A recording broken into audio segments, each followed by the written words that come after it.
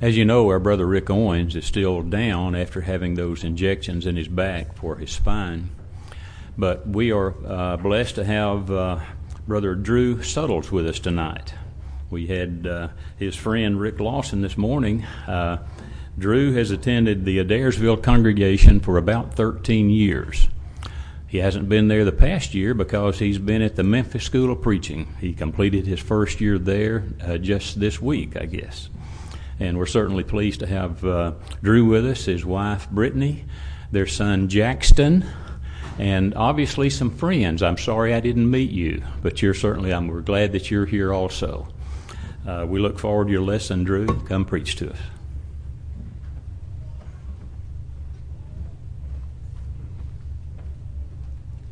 Good evening. It's wonderful to be with you tonight. And as he said, Rick Lawson was here this morning. Rick is a wonderful gospel preacher, a wonderful man. He has helped me greatly as he went through the Memphis School of Preaching as well, 1999 to 2000, I do believe. But Friday we finished our very first year there at the Memphis School of Preaching, and I was told before I went, this will be the hardest thing that you will ever do in your life, but it will be the greatest thing. And I have to say it is extremely hard, but it is worth every second of hard work and study that we put in. I have learned so much in a short amount of time, and I'm very excited to go back. Next week we'll start our summer courses, so please keep me in your prayers as I go. A little bit more about me is, he mentioned I was from Adairsville. I was born there. I was raised there. We grew up in the Christian church, and we came to the knowledge of the truth and understood that we were wrong. We were using mechanical instruments. We were setting certain Sundays aside, more important than others. We were wrong. And we came to realize what the Bible says, and when you do what the Bible says, you come to the church that Christ died for, shed His blood for, Acts 20 and verse 28. And so after coming to this knowledge of the truth, we began faithfully attending there. Steve McCaslin, as many of you know, was a wonderful mentor for me, married my wife Brittany and I. My wife Brittany and I, we met at Freed-Hardeman University. I attended there from 2010 to 2014. One of my friends, Kirkland Wheeler, and a teammate of mine, we played baseball together there, is here tonight. And it was a wonderful time. While I was at Freed-Hardeman, of course, Brittany and I decided that it was getting pretty serious, and so just a few months after I graduated from there, we were married in November the 8th.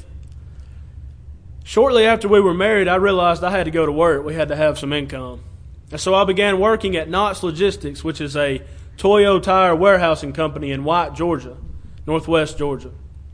After working there for about a year on night shift and then thankfully going to day shift, I came in contact with a Pentecostal preacher by the name of Jonathan Jenkins. He had been preaching for a long time. We studied together, and he challenged me and I challenged him. But what it made us both do is go home and open our Bibles and see what God has to say about the issue. After a year of study with him, on June the 29th of last year, he and his wife Heather Jenkins were baptized into Christ and added to the body of Christ. That night, I decided I want to preach the gospel with every breath that I have left in my body. As long as I live, as long as God gives me breath, I want to preach the gospel of Jesus Christ. So in August, just a few weeks later, Brittany and I arrived at the Memphis School of Preaching. So I am very thankful to be standing before you tonight as we focus on what God has said. To you fathers, happy Father's Day. It's a wonderful day, and I'm very thankful to be the father of my son Jackson, who will be 2 in September. But you know what's more important than Father's Day? This is the first day of the week. Every first day of the week is the Lord's Day, and we come together to worship Him in spirit and in truth. John 4:24. This past quarter, the fourth quarter at the Memphis School of Preaching in your first year, is one of the hardest quarters that you will take in the 2 years, I'm told. We just finished it, and it was very challenging, but we learned so much. I took a class called General Epistles with Brother Bobby Liddell, where we studied 1st and 2nd Peter, 1st and 2nd, 3rd John, and Jude.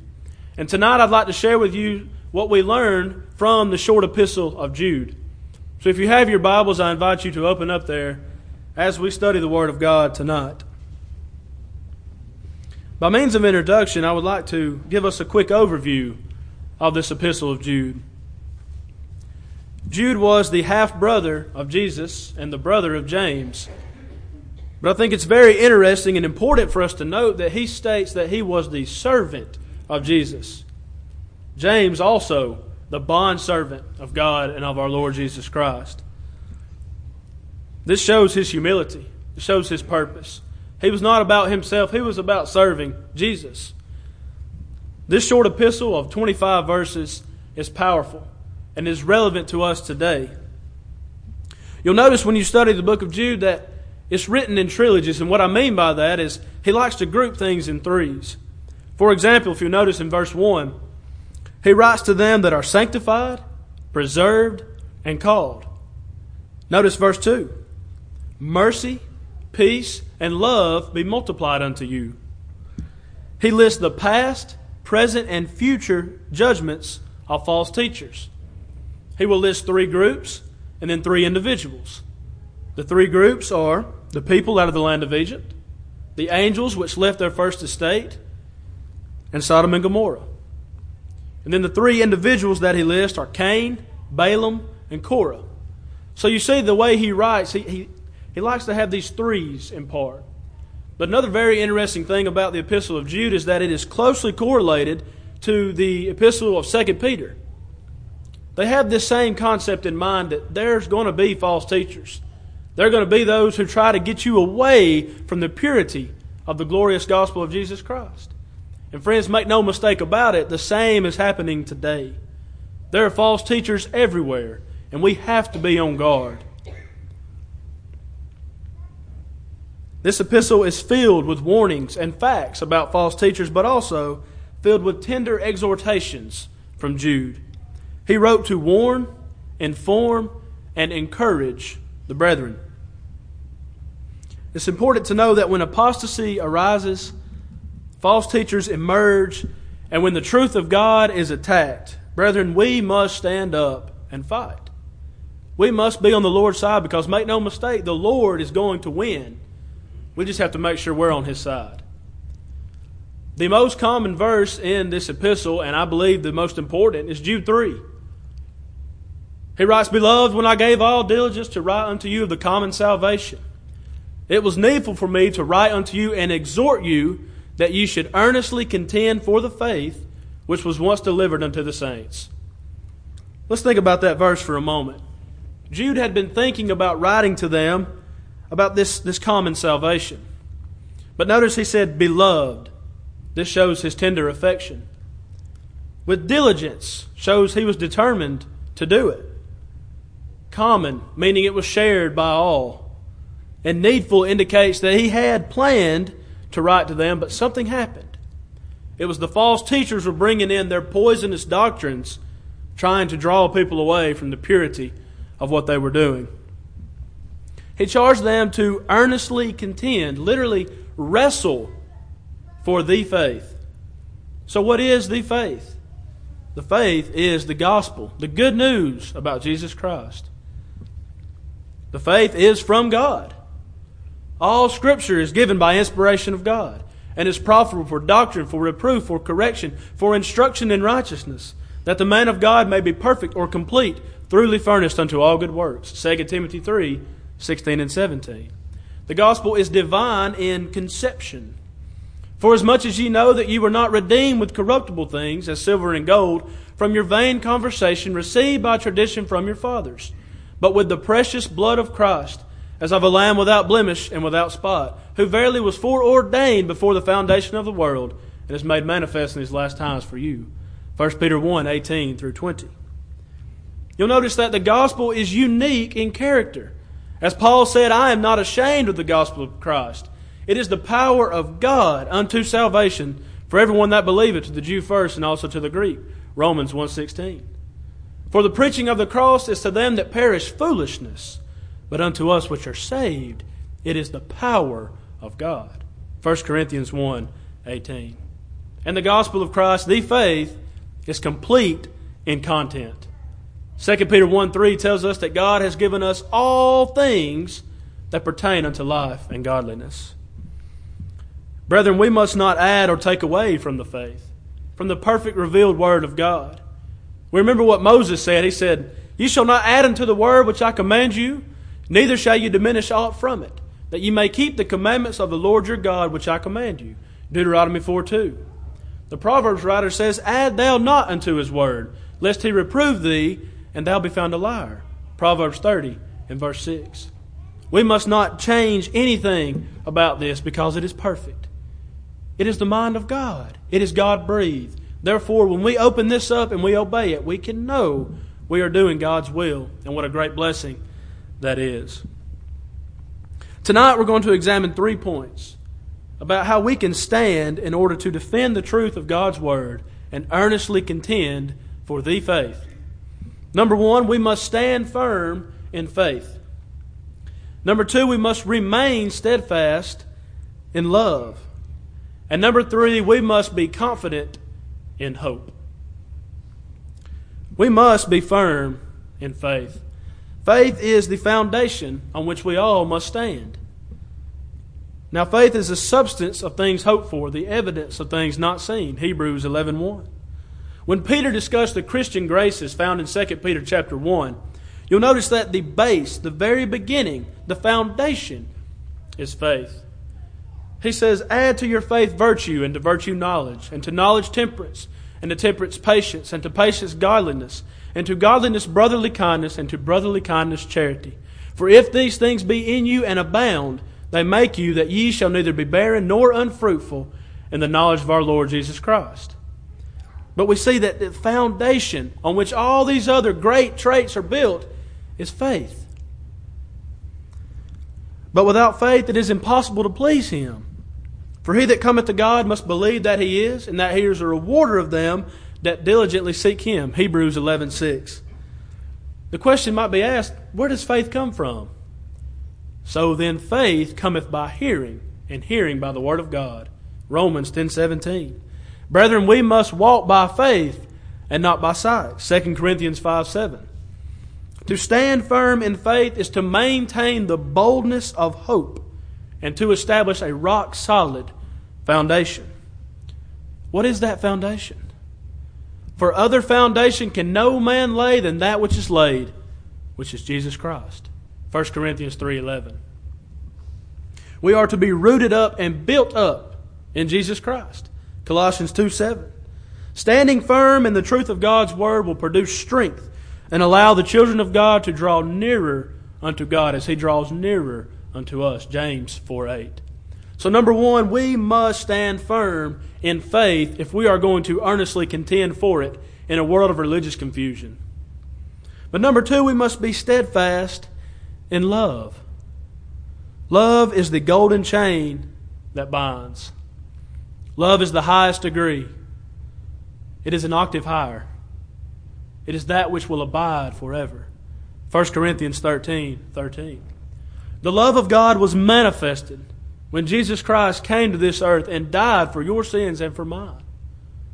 For God, the greatest being, so loved the greatest emotion, the world, the greatest number, that He gave the greatest act, His only begotten Son, the greatest gift, that whosoever believeth, the greatest requirement, should not perish, the greatest tragedy, but have everlasting life, the greatest reward. John 3:16. But God commendeth His love toward us in that while we were yet sinners, Christ died for us. Romans 5:8. 1 John 4:10 tells us that it's not because we love God, but that God loved us and sent His Son to be the propitiation for our sins. Literally took the wrath for us. That's love. To know the love of God and remain steadfast in it, we must keep His commandments and love one another even as Christ has loved us. 1 John 5:1-3. As Jude writes, we must keep ourselves in the love of God. Jude 21. We must hold the beginning of our confidence steadfast unto the end. Hebrews 3:14. Remember when Paul wrote to the brethren at Corinth, Brother Moser, one of my instructors at the Memphis School of Preaching, says that he wrote the whole chapter 15 in 1 Corinthians just for this one verse. He says, Brethren, be ye steadfast, unmovable, always abounding in the work of the Lord, for as much as ye know that your labor is not in vain in the Lord. 1 Corinthians 15:58. Brethren, in order for us to stand firm in the truth of God's Word, We must speak the truth in love. And we must strive to possess the mind of Christ while remaining steadfast in the love of God. Ephesians 4:16. Let this mind be in you, which was also in Christ Jesus, who, being in the form of God, thought it not robbery to be equal with God, but made himself of no reputation, took upon him the form of a servant, and was made in the likeness of men. And being found in fashion as a man, he humbled himself and became obedient unto death, even the death of the cross. Philippians 2:5-8. Brethren, we must be just as Christ was, if we want to remain steadfast in love and earnestly contend for the faith.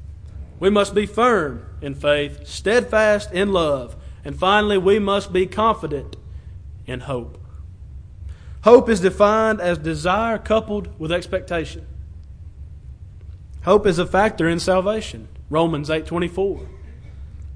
Hope is an expression in endurance under trial. 1 Thessalonians 1:3. Hope is the anchor of the soul. Hebrews 6:18-19. As Christians, we must hope to the end and look unto Jesus, the author and finisher of our faith. Hebrews 12:1-2. We can have confidence, we can have assurance that if we remain faithful, we will be approved on the day of judgment if we continually obey God. We know that we must keep on walking in the light, and the blood of Christ cleanseth us. When you see that ETH in the King James, most of the time it is talking about a continuous action. It cleanseth us. It keeps on cleansing us. If we keep on walking in the light, the blood of Christ keeps on cleansing us. And what a great blessing that is from God and from our Lord who died for us and shed His blood for us. But that's where our hope lies. We have hope because Jesus Christ overcame death. He was victorious. And friends, we can be too when this life is over and the judgment is past. Blessed be the God and Father of our Lord Jesus Christ, which according to His abundant mercy hath begotten us again into a lively hope by the resurrection of Jesus Christ from the dead, to an inheritance incorruptible and undefiled, one that fadeth not away, reserved in heaven for you, who are kept by the power of God through faith unto salvation, ready to be revealed in the last day. 1 Peter 1:3-5. We must have confidence, and we can, when we faithfully obey God and do what He says, by reflecting the light of Christ and striving to be more like Christ with every breath that we take. In order for us to earnestly contend for the faith and have confidence, we must stand firm in faith, remain steadfast in love, and be confident in hope. I would like for us to now read from Jude the last 4 verses, beginning in Jude, verse 21. As he has written this epistle about these false teachers that are coming and the judgment that awaits them, notice how he ends this wonderful epistle. Keep yourselves in the love of God, looking for the mercy of our Lord Jesus Christ unto eternal life. And of some have compassion, making a difference, and others save with fear, pulling them out of the fire, hating even the garment spotted by the flesh. Now unto Him that is able to keep you from falling, and to present you faultless before the presence of His glory with exceeding joy. To the only wise God, our Savior, be glory and majesty, dominion and power, both now and forever. Amen. As Christians, we must rise up and defend the truth because Jesus Christ died for us. That's what we're defending. That's what we're living for. And in Him, in the resurrection, in His power, is where our hope lies. Tonight, if you are not a Christian, before you can fight in this battle, you must be enlisted in the Lord's army. You may ask, what must I do? This is the greatest question that could ever be asked. What must I do to be saved? Number 1, you must hear the Word. So then faith cometh by hearing, and hearing by the Word of God. Romans 10:17. You must believe that Jesus is the Christ, the Son of God, or you will die in your sins. John 8:24. You must be willing to repent, that is to change your mind about sinning, and then turn to follow the one true God, and our Savior, Jesus Christ. For God commends all men everywhere to repent, Acts 17:30. He doesn't wish that any should perish, but that all would come to repentance, 2 Peter 3:9. After this repentance, after this change of life, then you confess the glorious name of Jesus Christ. For with the mouth confession is made unto salvation, Romans 10:9 and 10.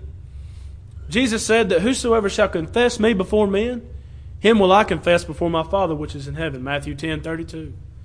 After this great confession, then you can be baptized, immersed in water for the remission of your sins, Acts 2:38. Jesus said, he that believeth and is baptized shall be saved. He that believeth not shall be condemned, Mark 16:16. The only way to come in contact with the blood of Christ is to be buried with Him in baptism, Colossians 2:12. After you are buried, then you can rise to walk in newness of life, Romans 6:3 and 4. The Christian life is the only life. And tonight, if you have not obeyed the gospel, make sure that if you know what to do, that you do that tonight. Don't leave here without doing whatever it takes. But after that baptism, after you rise to walk, that's just the beginning. Then we must be faithful. Again, be steadfast, unmovable, always abounding in the work of the Lord, 1 Corinthians 15:58. And if we remain faithful unto death, even in the face of death, we shall receive the crown of life, Revelation 2:10. Tonight, if you have obeyed the gospel, you are a Christian. But you have not been earnestly contending for the faith. You have not stood up when you had an opportunity to. I ask that you do whatever it takes tonight to make the necessary changes, that you will be ready to meet the Lord when He comes back. We must take a long, hard look at ourselves, myself included, and make sure that we are doing what God has said for us to do, which can be found in His Word. Brethren, we must earnestly contend for the faith as we hope to see the Lord when He returns. If you need to respond to this invitation, I ask that you come now as together we stand and as we sing.